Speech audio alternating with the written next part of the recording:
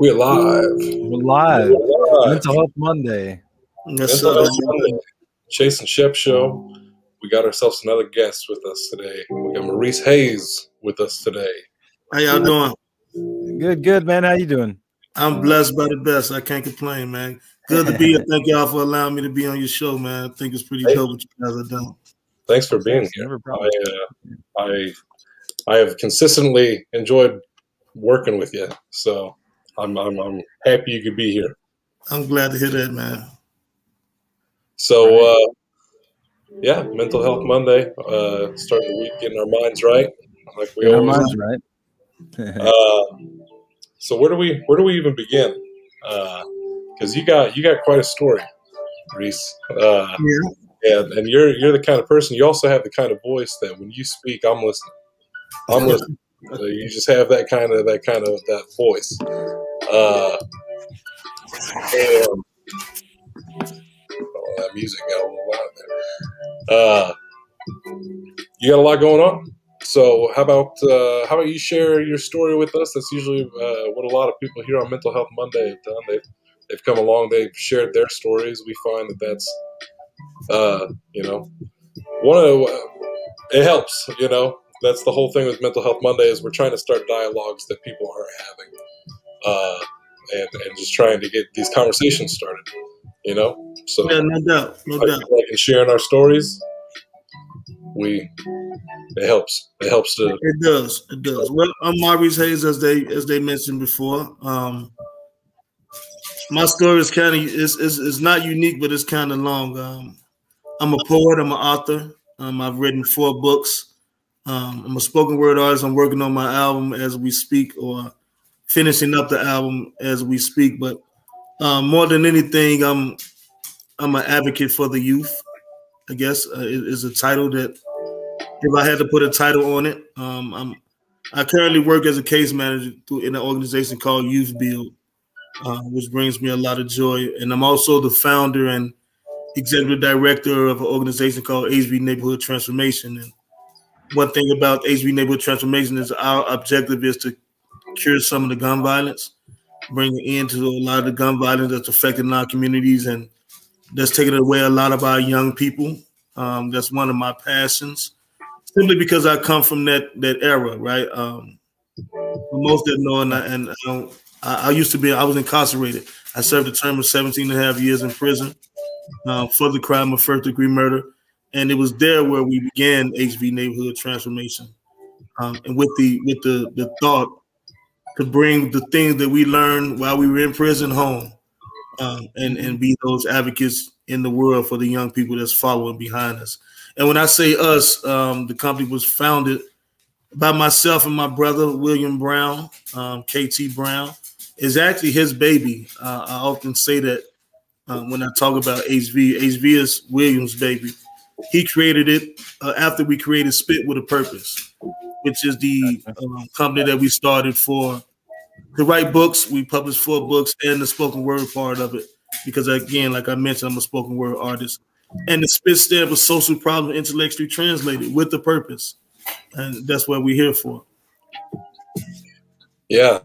To speak to my experience with some of that with you, I think my very first exposure to you was your song. So that poetry was my first exposure. And I just remember playing that song. They played that for me, and I turned around and I looked at him. I said, "That guy's getting ready to walk through the door right now." I was blown away. It's a very powerful song, and we'll play it for everybody here at the end of the show for everybody to hear. It's a great song, man. Thank you, bro. It's a real song, and believe it or not, I wrote that piece in 1996, the original version of it. As time progressed, I changed a few words in it to fit the time of now. But it's ironic how relevant it is today, right? In 1996, when we were going through what we were going through as youth, and we see it now evolved into something a little bit more different than we experienced. So I'm glad you like the song, man, and I hope the people like the song. I think it's kind of interesting how we can gauge the times based off of art and how relevant it still is sometimes. Yeah. Because right now, something we're working on is a remake of a work from 1968 or 1969, and so much of it is still so relevant today, and that's why we're working on that story. Yeah, they often say time changes, but I think the era changes rather than time, because the same thing that's been going on for generations is still going on today. It just has different characters in it, right? And for me, it was seeing it from the inside out. I think I told you this once before, Chase. I viewed it when I was in prison as a huddle, and I was on the outside of the huddle looking inside of the huddle. Give me 1 second, my dogs, bro.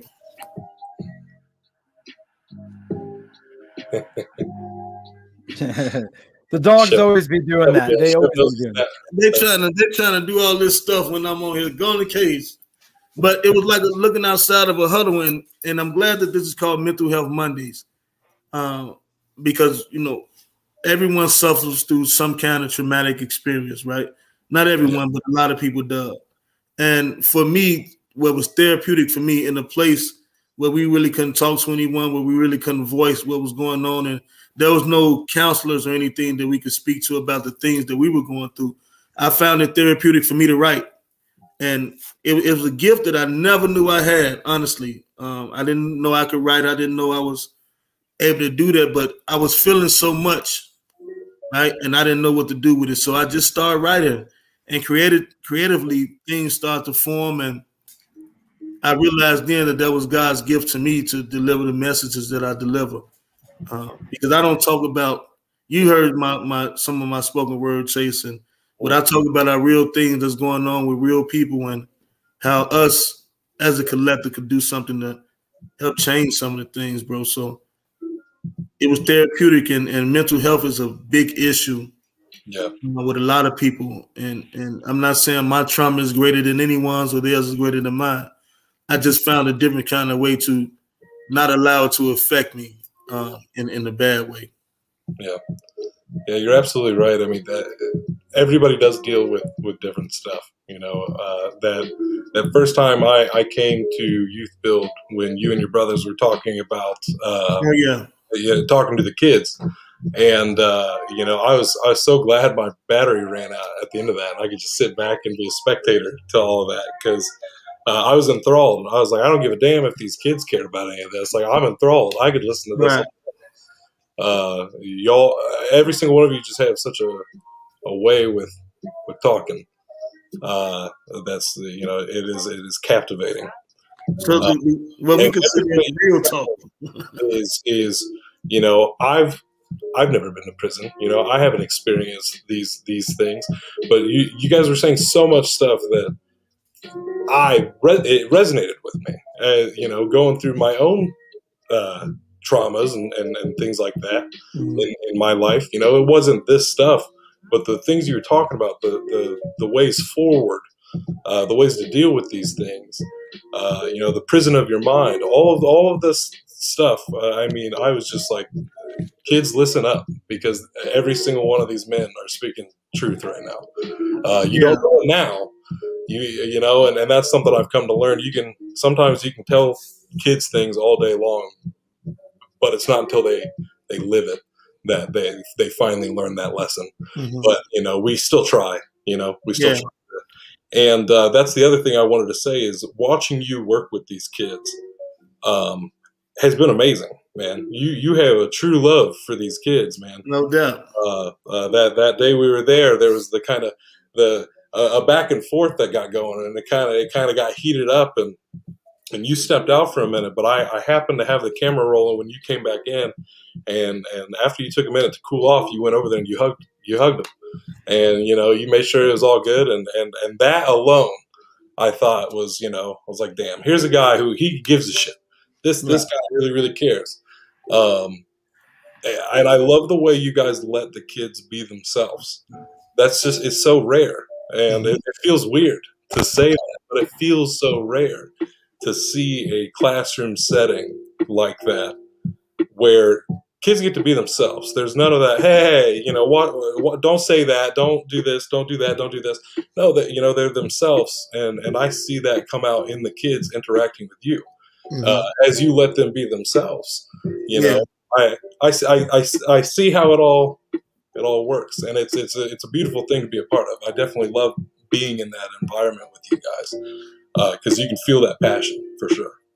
Well, yeah, it's paramount that you allow individuals to be who they are, right? So if you think about the young people that we nurture and that we care for, they're no different than we are. It's just that us as elders or older people, we have this stereotype that we place on them, this innate judgment that we have for these young people, and that in itself prevents us from being a actual effect in their lives. So for me, because in a lot of ways, and I say this often, I'm still 17 in a lot of ways, literally, because I've lived two lives that's 17. I went to prison at 17. I came home at 34. So I share those two. I mirror those same thoughts, right? As a grown up and as a 17-year-old child. So when I speak to them, I speak with them with that, and it's trueness.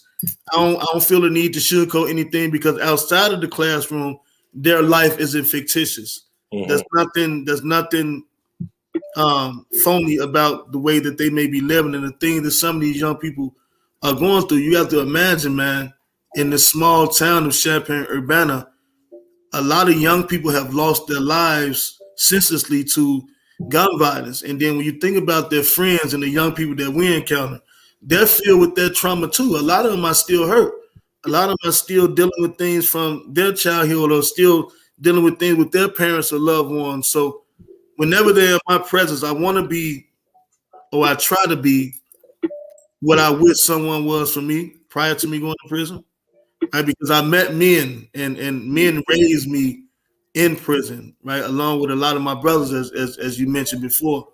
The fortunate part about us going to jail, and there are many fortunate parts, right? There's one unfortunate reason why we went, right? And we'll never be able to get that back. But the fortunate part about us going to prison where it gave us an opportunity to really grow up and be around men who taught us how to be men, right? All these young people, some of these young kids' fathers are my age. I'm 43. And some of these 43-year-old people are still in the street doing the same old stuff that they were doing. So when your child comes up and sees that, that is the only thing or only model that they have to follow, right? So for me, it was like give them something different to see, right? That looks like them, that doesn't judge them, they can speak the languages them, and grow them in the sense where when they get 43, they can be where I am. You know what I mean? So yeah, that's just, and it's genuine, like I say, because I wish someone would have did it for me and didn't put a label on me or throw me to the wolves, right? Because all these young people, I believe wholeheartedly, have genius in them.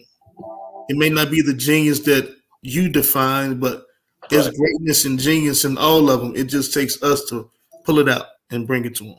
Yeah.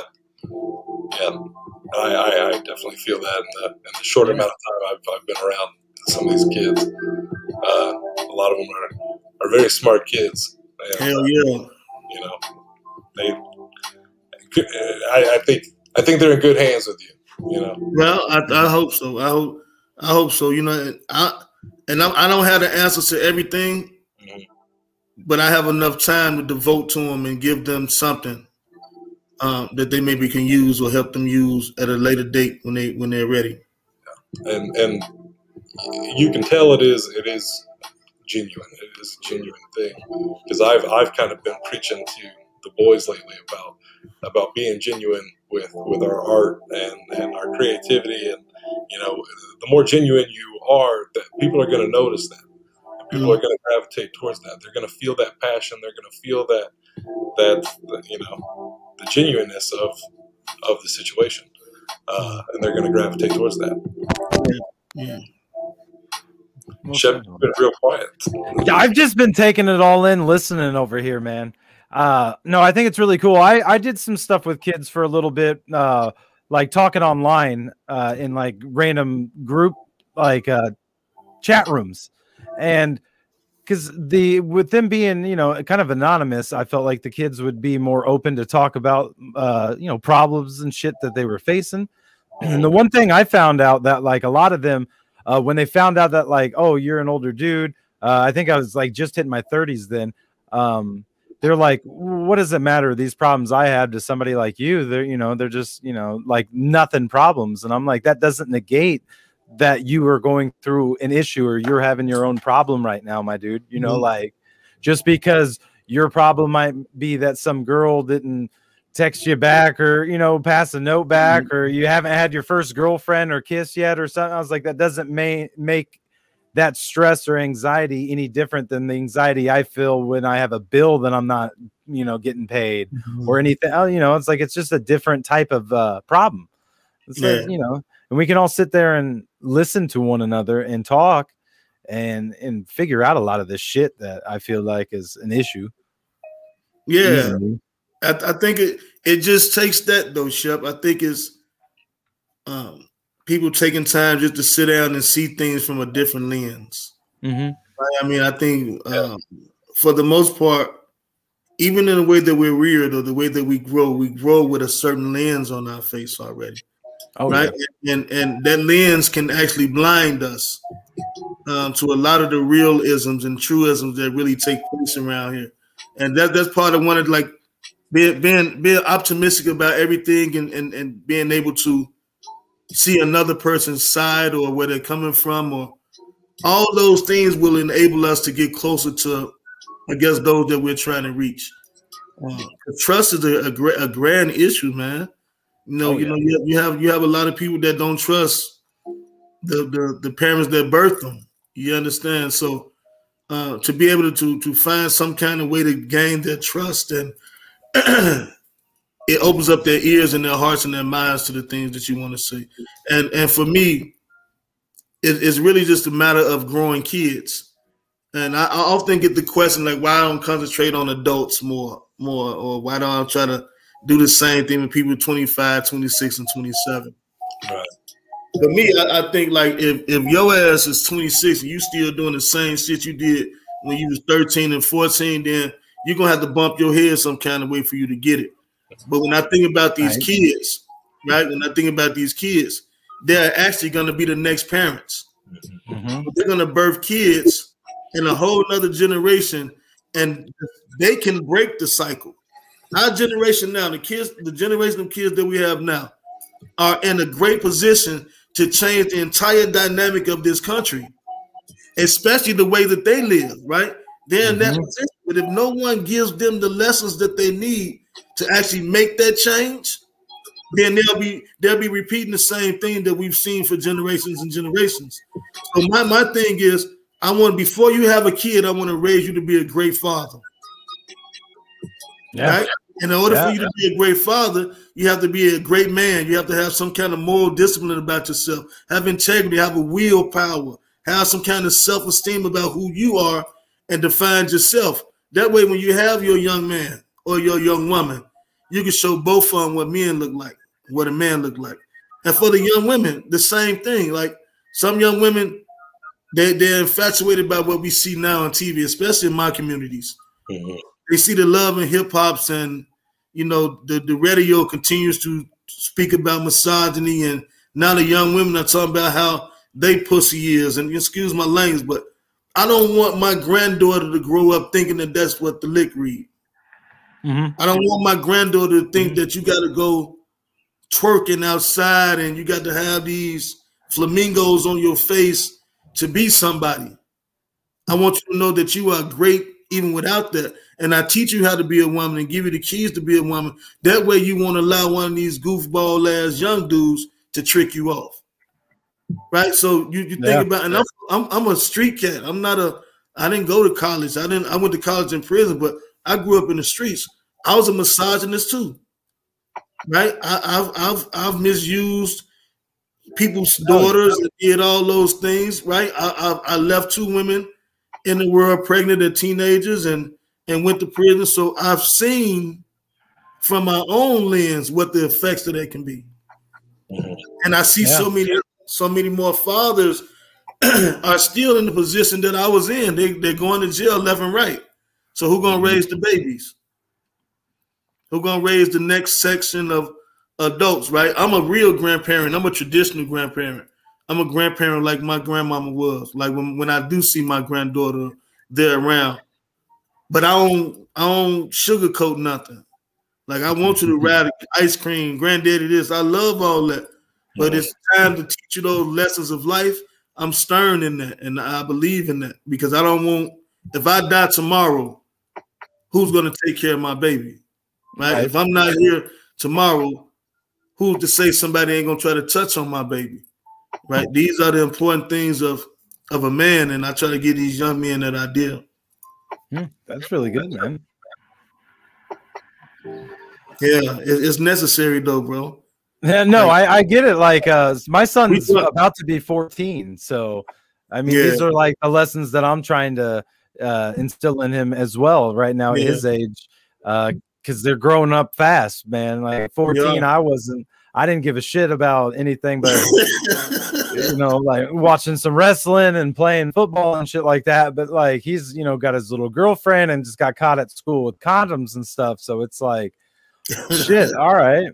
It's like you're getting to that point, you know. So like you got that choice. You know, I've never been one of those parents that I'm gonna go blow off at the handle and just pipe off and yell and be like, you know, man, you're disappointing me and all this stuff. I just, you know, I started talking, you know, obviously we got to have that long conversation about what could happen doing all that stuff. But it was like, you know, all I told him at the end of the day was like, listen, if you got caught with condoms, at least if you're already to that part in life that's what you're trying to get at and do, you're being safe about it, you know. Right. And that's a commending thing. Like clap for that, right? And salute for it. And then the lessons to come. Don't bring no goddamn babies in here. Yep. Like that's exactly what it was. Yeah, and not only that, but I like to, you know, because sex is one thing, but showing a young man how to treat a young woman is a different, right? Yeah. Showing them how to really be a gentleman. Like I think even in my community, in the world in general now, being a gentleman is like being a pussy, right? And that makes no sense to me. Like, what kind of lesson are we teaching if, and pardon my language again, if I'm teaching my son that it's cool to call his mama a bitch, like this my bitch right here, right? And even with the young ladies, they're addressing themselves as that. And people may say there's just words as language, but no, that carries something, right? That's putting yourself in the category of being less than a woman, because a bitch ain't no woman, right? Right. And the goon and the savage, all that shit don't equate to manhood neither. You understand? But it's like these are the languages of our generation now.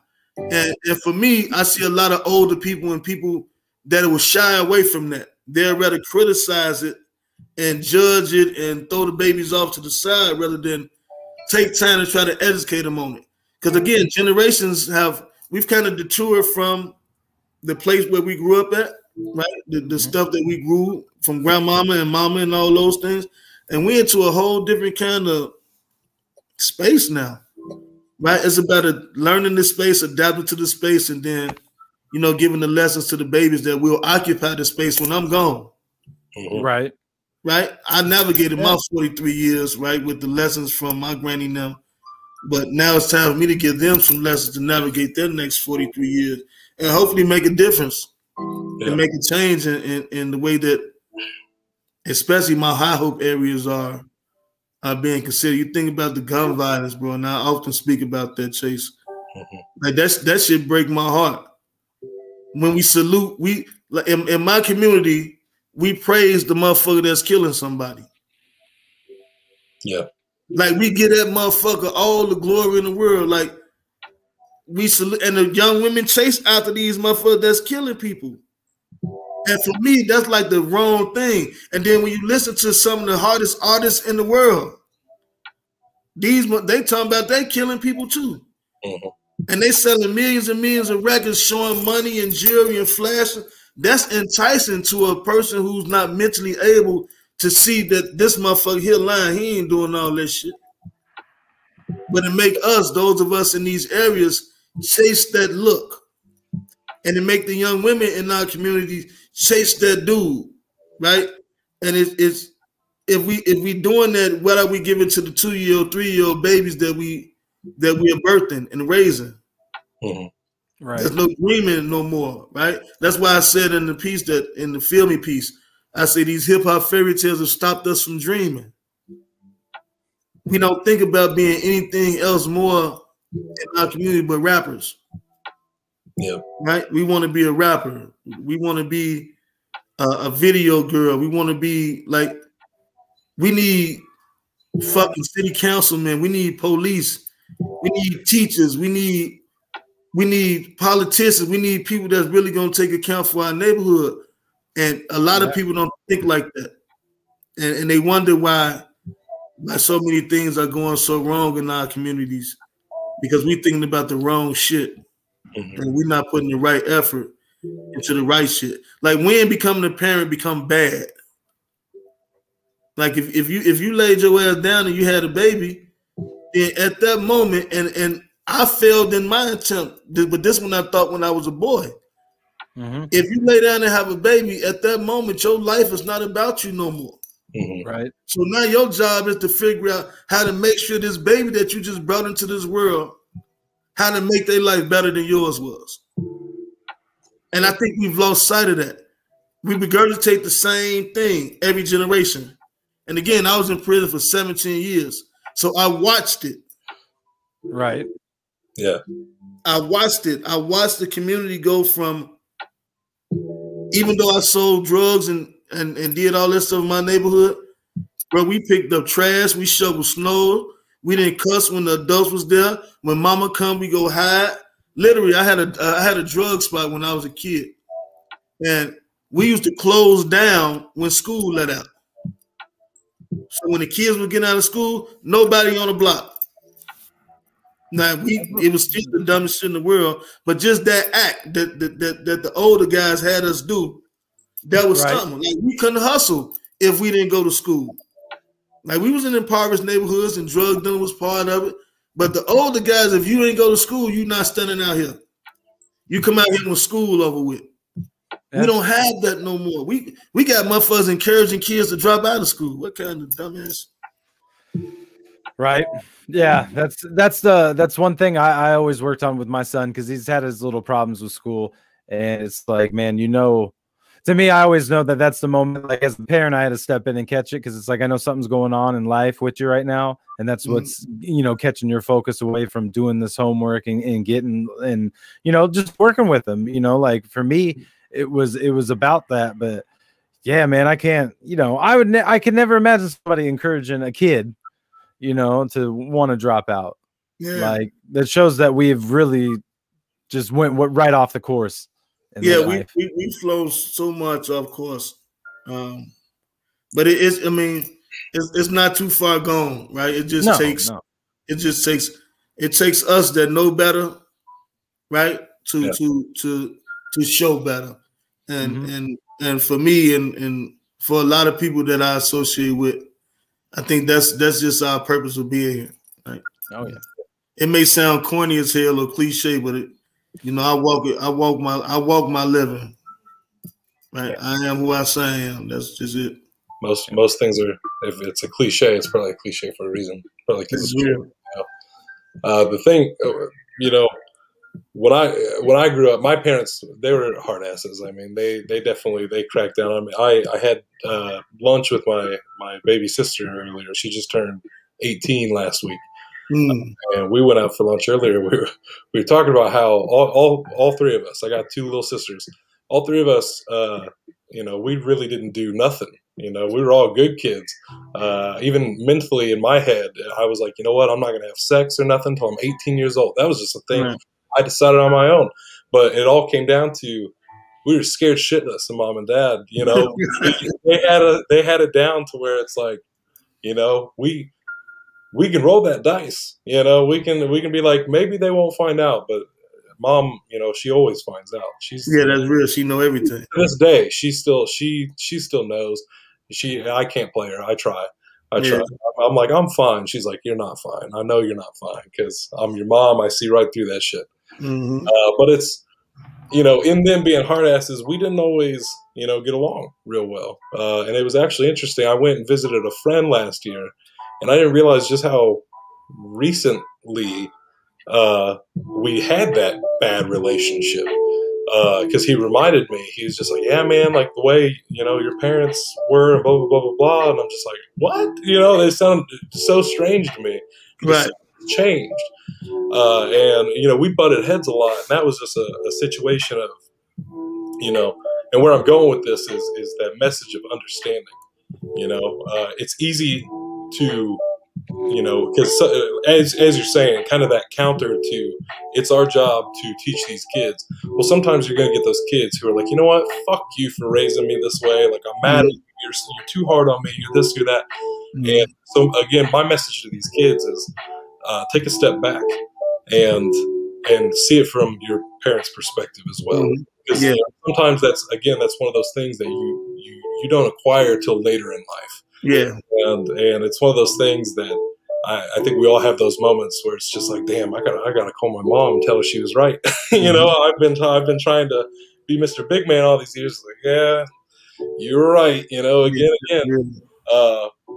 But having that understanding, you know, being able to back up and look at certain things, and being able to be more sure in myself, I was able to kind of confront them about more things. And I don't know, I think there's something to be said when we hit this kind of equal balance recently, where I started to see things from their level and they met me at mine as well. And I see a lot of that at Youth Build. Yeah. Where you meet each other on one another's level. And I feel like that's where the greatest communication takes place. My father and I just started to kind of get to that point. We always had that cliche father-son relationship. We didn't talk a whole lot. And it's funny because we're two very different men. And I see us both as men. You know, he raised me to be a man. And, you know, but he's the gruff, like, I don't share my feelings type and stuff. And I'm like, I'll cry, I'll share. That's real. Yeah. Shit, I'll feel my feelings. I don't mind. You know, I'm sure of myself in that way. And it's just interesting to see that shift, you know, sometimes. And being able to understand him so much better now. We don't fight so much anymore. And not too long ago, it's a matter of communication. Because he said something to me not too long ago. It was like one sentence, and all of a sudden, you know, about 10, 15 years of bullshit between he and I made total sense to me. Why was he so hard about this one thing? Well, he says one sentence about his life to me, and all of a sudden, all of this makes sense. It makes sense. You know? And it's just like, how often do we try to get to know the other person's side? You know, how often can we take a moment to step back from our own frustration and do that, have a conversation, and to see it from the other side, and agree to disagree sometimes. And we'll have a hard time with that, for sure. But yeah, again, even if you feel like your parents are a little hard on you, even if you feel like, you know, you hate them, but like, at least try. Yeah, try your best to see it from their angle, because you might be able to find that common ground. Yeah. And I don't get the lesson out of it, because for me, I didn't have parents really. Like, my mom died when I was 8. I didn't really get to know my dad until I was incarcerated. Though he was around, you know, he was one of those birthday dads, Christmas dads. You know, he was around, but I really didn't get to know him as a man until I went to prison. And I learned so much from him in that short time, just from having regular conversations on the phone with him, growing him, learning who he is, and he gave me so much. Even now, when like the nurturing aspect of it, and I talk about it in my books, it's like it's still a hole there from that part missing. Right, the mother and the father both plays a role in the molding of the child. Right, mom gives you that nurturing understanding. I know you come from me, literally, you come out of my flesh and my body. So I know a little bit more about you. And that man gives you that for a young man, the ideal of what a man looks like. And I didn't have those things, but I found them and the guys in the jail, right? Because I was so young, I was a kid, and you got to imagine, it's guys that was there who had been there 20, 30 years already before I got there, right? And I think a lot of that's been missing for a long time. And I think the rebellion that kids give now to the parents, it stems from too many things being afforded to them too young, if that makes sense. So there's a sense of freedom. Like if you look, I have nieces and nephews now. They have a sense of freedom at 3, 4 years old, right? So and then you have these kids that's growing up with this sense of freedom at 3 and 4 years old. They get to a point where they just start talking crazy to the parents and doing all, and none of it is checked. I think what's good about having stern parents is they're gonna check the wrongness. Even if you think you're right, your parents been here a long time before you got your ass here. And at the end of the day, they're never gonna tell you anything that's wrong for you. Right. I think that's the lack of understanding that we're not really revealing to a lot of our youth. It's like your mom ain't gonna tell you nothing that's wrong. What make you think she would? Right? Your dad's not gonna tell you nothing that's wrong. What make you think she would? And we lost that because, again, like you were saying, like that even playing field, you got 16-year-old kids thinking now that they at the same level as their parents. No fuck, you don't pay no bill, you don't pay that phone bill, you don't buy no shoes. But you feel like it's that equal playing field. I was going to say about that earlier is that there's this sense of like, because there's always that you don't want to be friends with your kid necessarily. You're their parent, but that's what it still feels like. Like I'm at a point now where I feel like I can talk to my mother about anything. Just like I think there's a level of both. She is my mother. You know what I mean? At the end of the day, she is my mother. He is my father. I mean, at the end of the day, it feels like we are buddies. At the end of the day, there's still that there. Right. And I don't feel like I look at my youngest sister's generation, who she got that cell phone way before my other sister and I did. Right. We look at the difference between us and her, and the way that we were raised. I had my little handheld Game Boy, and if we were at the table, you put that shit away. You don't have that out. Now, kids have phones, tablets. I got a couple of cousins that you walk in the door and they're hooked on it. I mean, they won't even look at you. Yeah, they don't even acknowledge you. That's real. So for me, I think for that reason is why I'm not big on that. I know for me, when I do have kids, that I said they're going to want that PlayStation 5. They're going to get a Sega. They're going to get a Nintendo 64. Right. Yeah. Or some blocks. They get nothing with Wi-Fi. They're not going to go the outside world, because I don't do social media and stuff like that as an adult, because I think I've been off for about 3 years now. And, world's a quiet place without it, man. I see these people who are so upset about things, who get on each other's cases and feel wound up about shit that I say, I don't care, man. Yeah. And you know what? I wouldn't, even if I was on Facebook, I wouldn't care, but it's there. It's there. And now all of a sudden it's bothering me. And I'm not on any of this. I don't see any of it. And it's like, everybody's like, well, how will you up to date on things? How will you stay in touch with people? I've learned, even if you're on social media, a lot of people feel more lonely sometimes because of social media, because you see all these friends of yours, but hey, why ain't nobody talking to me? I got off social media, and certain people, if that's just how they talk to me. They got my phone number, you know what I mean? But they never hit me up. They never think to hit me up if I'm not right there in front of them. I'm still hitting people up going, hey, happy birthday. Hey, here, there. And it showed me who those people are in my life who are active members of my life, whereas social media makes that kind of hard to determine. It can kind of bum you out in some ways. And so I think that's a dumb argument when people are like, how are you going to keep in touch with people? If I'm meant to stay in touch with this person, I will. If I'm meant to learn some information, I will. Everything that's happening in the world, when people are like, you don't watch the news, you don't have this app, you don't have this, you don't have that. No, man. And everything that's happened in this world has come to me. I hear it. I hear it because the rest of the world is plugged in. All I got to do is, tap somebody on the shoulder. Yo, what's going on? Yeah, that's real. Just now, before we started the show, you informed me of the Colorado shooting. Yeah. I probably would have found out later on YouTube, but, I found out. Yeah. Hey, did you see the question that came in over YouTube? Yeah, we did get a question for you, Maurice. I don't know if I feel like you may have kind of answered it a little bit. Yeah, a little bit. Well, I didn't see it. What did it say? Go ahead. It's from Sharky Malarkey. I see all this stuff now. I didn't see this before. Yeah, it says, what do you personally think is behind the steady shift away from valuing parenting that you were touching on earlier?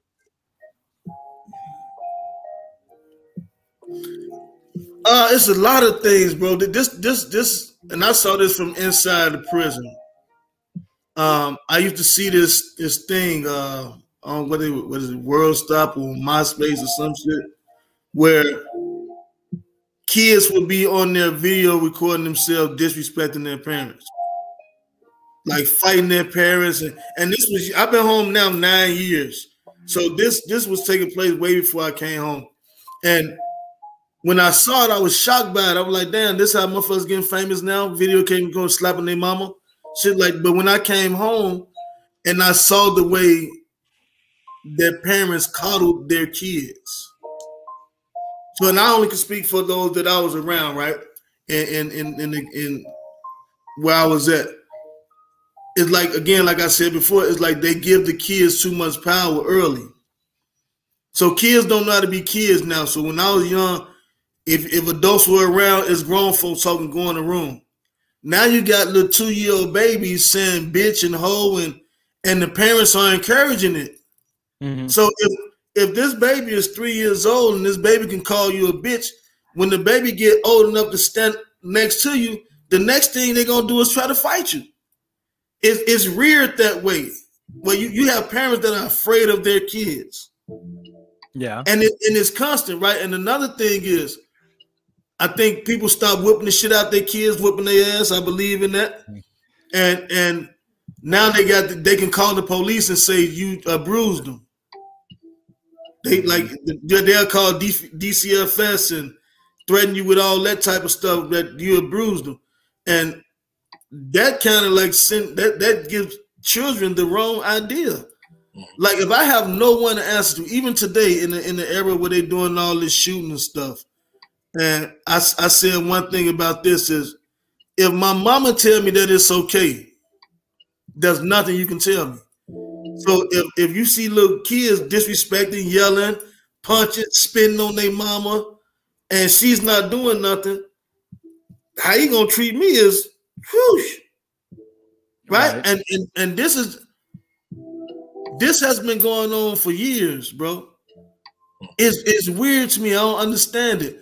In my community, I say, like in the 80s when we lost parents, right? The crack era, right? I'm from the High Hope areas. The crack era kind of stole our parents away from us, a lot of us, with the drug addictions, with prison, and what compounded it for us in our neighborhoods is teenage pregnancy.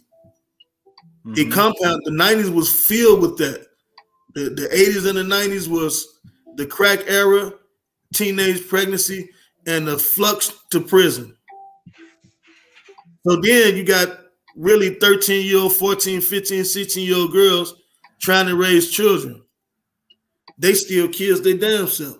Yep. The mom getting high, there's no support system for them. So instead of the kid growing up in some kind of disciplined structure, the child grows up as mom's friend. Mm-hmm. And if mom have another baby, the child grows up as the child's babysitter. If the mom have another baby, now that older child is watching every kid in the house, which makes them lose not only total respect for the parent, but the parent hasn't given them an image or ideal of what to look towards. You have little girls that's been raising kids since they was 9 years old. Right. You got little boys that's been the man of their house since they was 7, coming and going, cussing, spitting like they want to. And the parents feel, I don't know why they feel like this, But I guess they feel like they're hopeless. They helpless. They can't do nothing to control the kid. I don't agree with that, right? I do believe that as parents, sometimes parenting has to be the most important job. Mm-hmm. Right? Like, and I know a lot of single moms work, they have to pay the bills, they have to provide for the kids. I understand that. A lot of them are hurting, are by themselves, and it's rough out there. I understand, and I truly do. But what do you lose in place of what do you lose in place of the pursuit of a career or job or money, right? You got to look at what you're losing. Mm-hmm. Right? And a lot of it is based on lifestyle. A lot of people try to live above their means. They're trying to make sure, like some of these kids, like even you see all these kids that all of them got on Jordans. They got Air Force Ones. They got the slickest clothes on, the flies gear.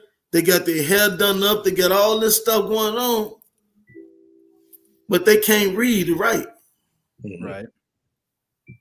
Right? They can't read. They can't readily accept responsibility. They can't do a chore. Like when I used to own Firehouse Subs on Prospect and Anthony Drive, and I literally hired kids that didn't know how to use a broom, bro. Like they really didn't know how to sweep. Right. Yeah, that's crazy to even think of. Now that you mentioned that, that's where I've seen you from. Firehouse? Yeah. I only went a couple of times, but those were some damn good subs, man. Yeah, I was upset when that closed down, bro. Yeah, man, it was that place was driving me out of my mind. That place was driving me crazy, bro. That place was driving me nuts. I haven't doing, and this to be honest, this is about Firehouse. Me owning that was really literally the worst time in my life. Yeah, man, I was so miserable. I was so, bro. It kind of took me from me, literally, right? And it was great to, and I don't want to discourage people from owning businesses and trying to do something. Mm-hmm. But for me, I think my lifeline is my passion. And being stuck in the restaurant, I wasn't able to do the things that I'm doing now. Right? I could hire kids. Like one of the reasons why I lost a lot of money in that place is because I would try to hire everybody who needed a job and use that place as a place where I could try to learn them and give them some of these life lessons that I wanted to give. But it was costing me money and all that stuff to do that. And a lot of times you just become a paycheck for a lot of people. Like, mm-hmm. And so for me, it's like, how can I get back out here to the people that really need me? And I do it for free. Like nobody funded my company when nobody helped fund none of the stuff we did all last summer. Nobody gave no money, no politicians, no people down here in this area. They was really mad at me because I did it. Because they told me not to do it. But I said, if I'm spending my own money, I do what the fuck I want to do. Exactly. Right? When I was out there, when these little brothers were getting killed and these guns kept going off, and I was out there marching with my team, none of these politicians, none of these people was out there with me doing that. None of them was out there saying, stop, put the guns down. None of them was doing none of that shit. So don't tell me what the fuck to do. I'm going to do it because I know that's what needed to be done. So the restaurant, it was part of it. I got to get the fuck away from this place before it killed me. And I need to go back out here in the streets where I'm supposed to be at and try to save some of these kids. Right? That's what my purpose, my lifeline is my purpose, like I said, bro.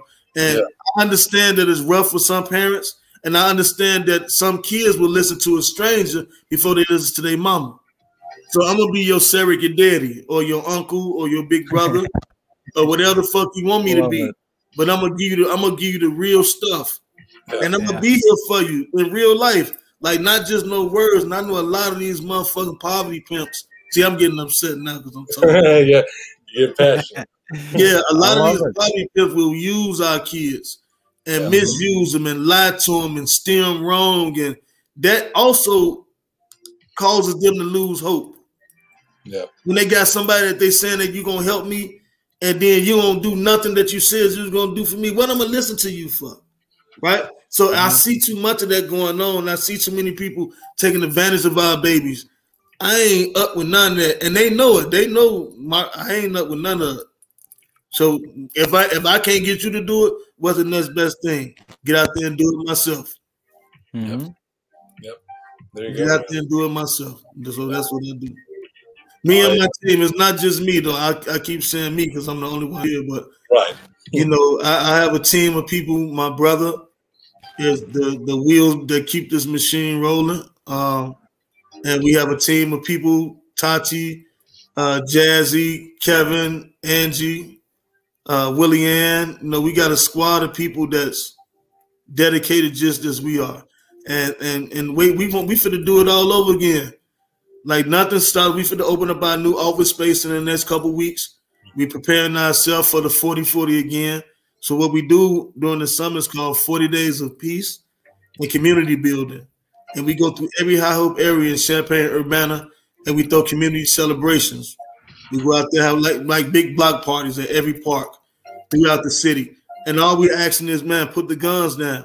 Let's have fun doing the summer. Let the kids, one thing that broke my heart last year is as we were out there doing the things we're doing, and some other community guys, you know, they started bringing some of the kids to Beardsley Park and playing basketball and feeding them and doing all these great things. And one thing I thought about was that, man, it's very rare that a kid get to have a summer. How many times have you seen recently kids just outside riding their bicycles, playing double dutch or whatever, street football or whatever it is that the kids do? How many times have we seen that shit interrupted through gang violence? That robs these little babies of childhoods. Who are we to do that, to take their childhood from them? So my job is to stop that dumb shit and let these kids grow up, and even some of these young men, let them grow up to be fathers that's going to change the dynamic of what our communities look like.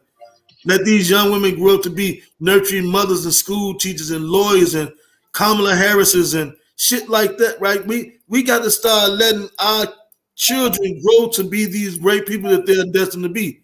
Mm-hmm. But we can't if we stealing all their childhood, killing them and shit, yo. Mm-hmm. I feel like now I've got like 50 different things that I feel like I could run off of with you, but now our time's coming to a close, so. Oh, that is true. Hey, bro, I enjoyed it, man. Thank you guys so much, bro. I appreciate it. Oh, no nice problem, man. This was great meeting you. Before you take off, tell us a little bit about Feel Me. Oh, okay. So this is where Feel Me came from. I was still in prison, and that's when the young cat was coming in. And one of the things that they always said every time they talk was, "You feel me? You feel me? You feel me, Joe? You feel me?" And I'd be like, "Hell no! What the fuck you talking about? I don't feel you, bro. I don't know what you're talking about." So one day I was in the cell, and I guess the pen just did what it did, and that's why the line when I first started, I would say, "I think it's time that words meant something." Because one thing that we hear through music, through conversation, we hear words consistently. But if the words don't mean nothing, nothing is being given, no lessons is being learned, nothing is being taught. So now I think it's time that words meant something. We need to utilize our words for the right thing and not the wrong thing. So that's where Feel Me come from. Well, like I said before, it's a fantastic song, and we're gonna play it for everybody here. Have everybody hear it. So that's it for us for the Chase and Shep Show, Mental Health Monday. Maurice, thank you. Hey man, thank you guys so much, bro. I really appreciate y'all. Thank you. No problem, man.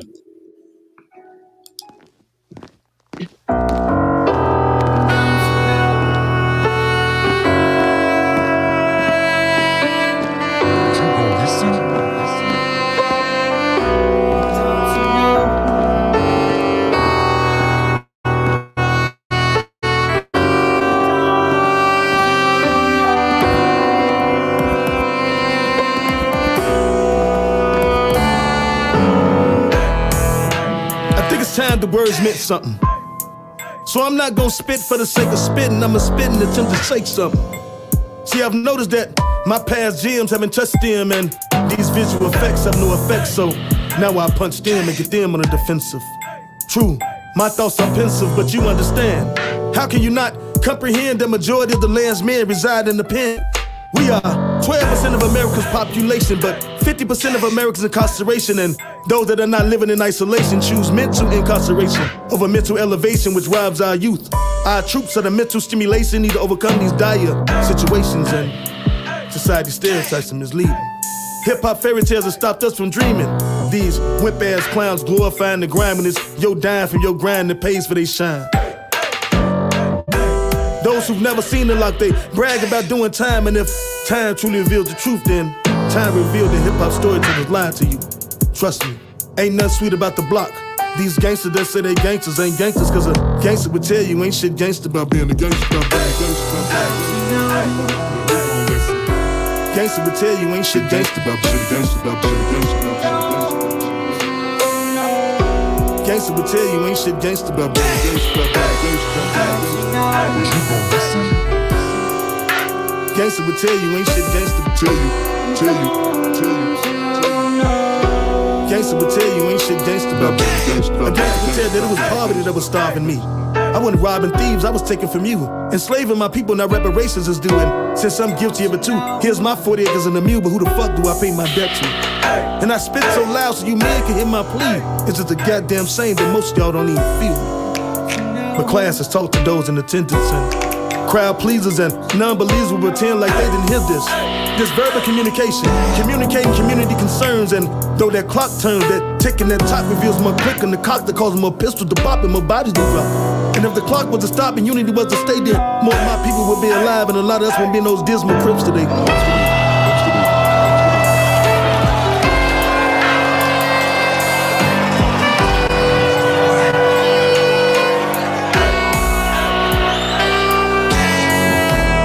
My mistake that they're closing more schools and building more prisons. They're sending more of our children to more of their prisons, and they say to hell with recidivism. 85 and 100% would free the city of them. If they close the school, they can doctor the dropout rate, violating our community, but we can't scream rape hell. We've been harboring our statutory stories for years, and since we're not man enough to sue mud their tears, then why in the fuck we expect Trump to comfort our children's fears? That's our job. But instead we sit back and allow our babies to fall hard while we rep hard for the mob.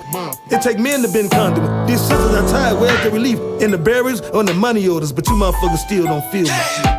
And if I could speak with complete honesty, I would tell that hard time is what the game promised me. Though street fame accompanied Reese, great pain set that trail ablaze, and when I got blazed with what the judge gave, I learned to abandon the blame game. When I looked in the mirror and the reflection looked back, there was no white man holding me back. There was no white man fingerprints on the trigger them gas, but since I've been in jail, my brain's gotten fat. Now I breathe and rap for real with the hood on my back.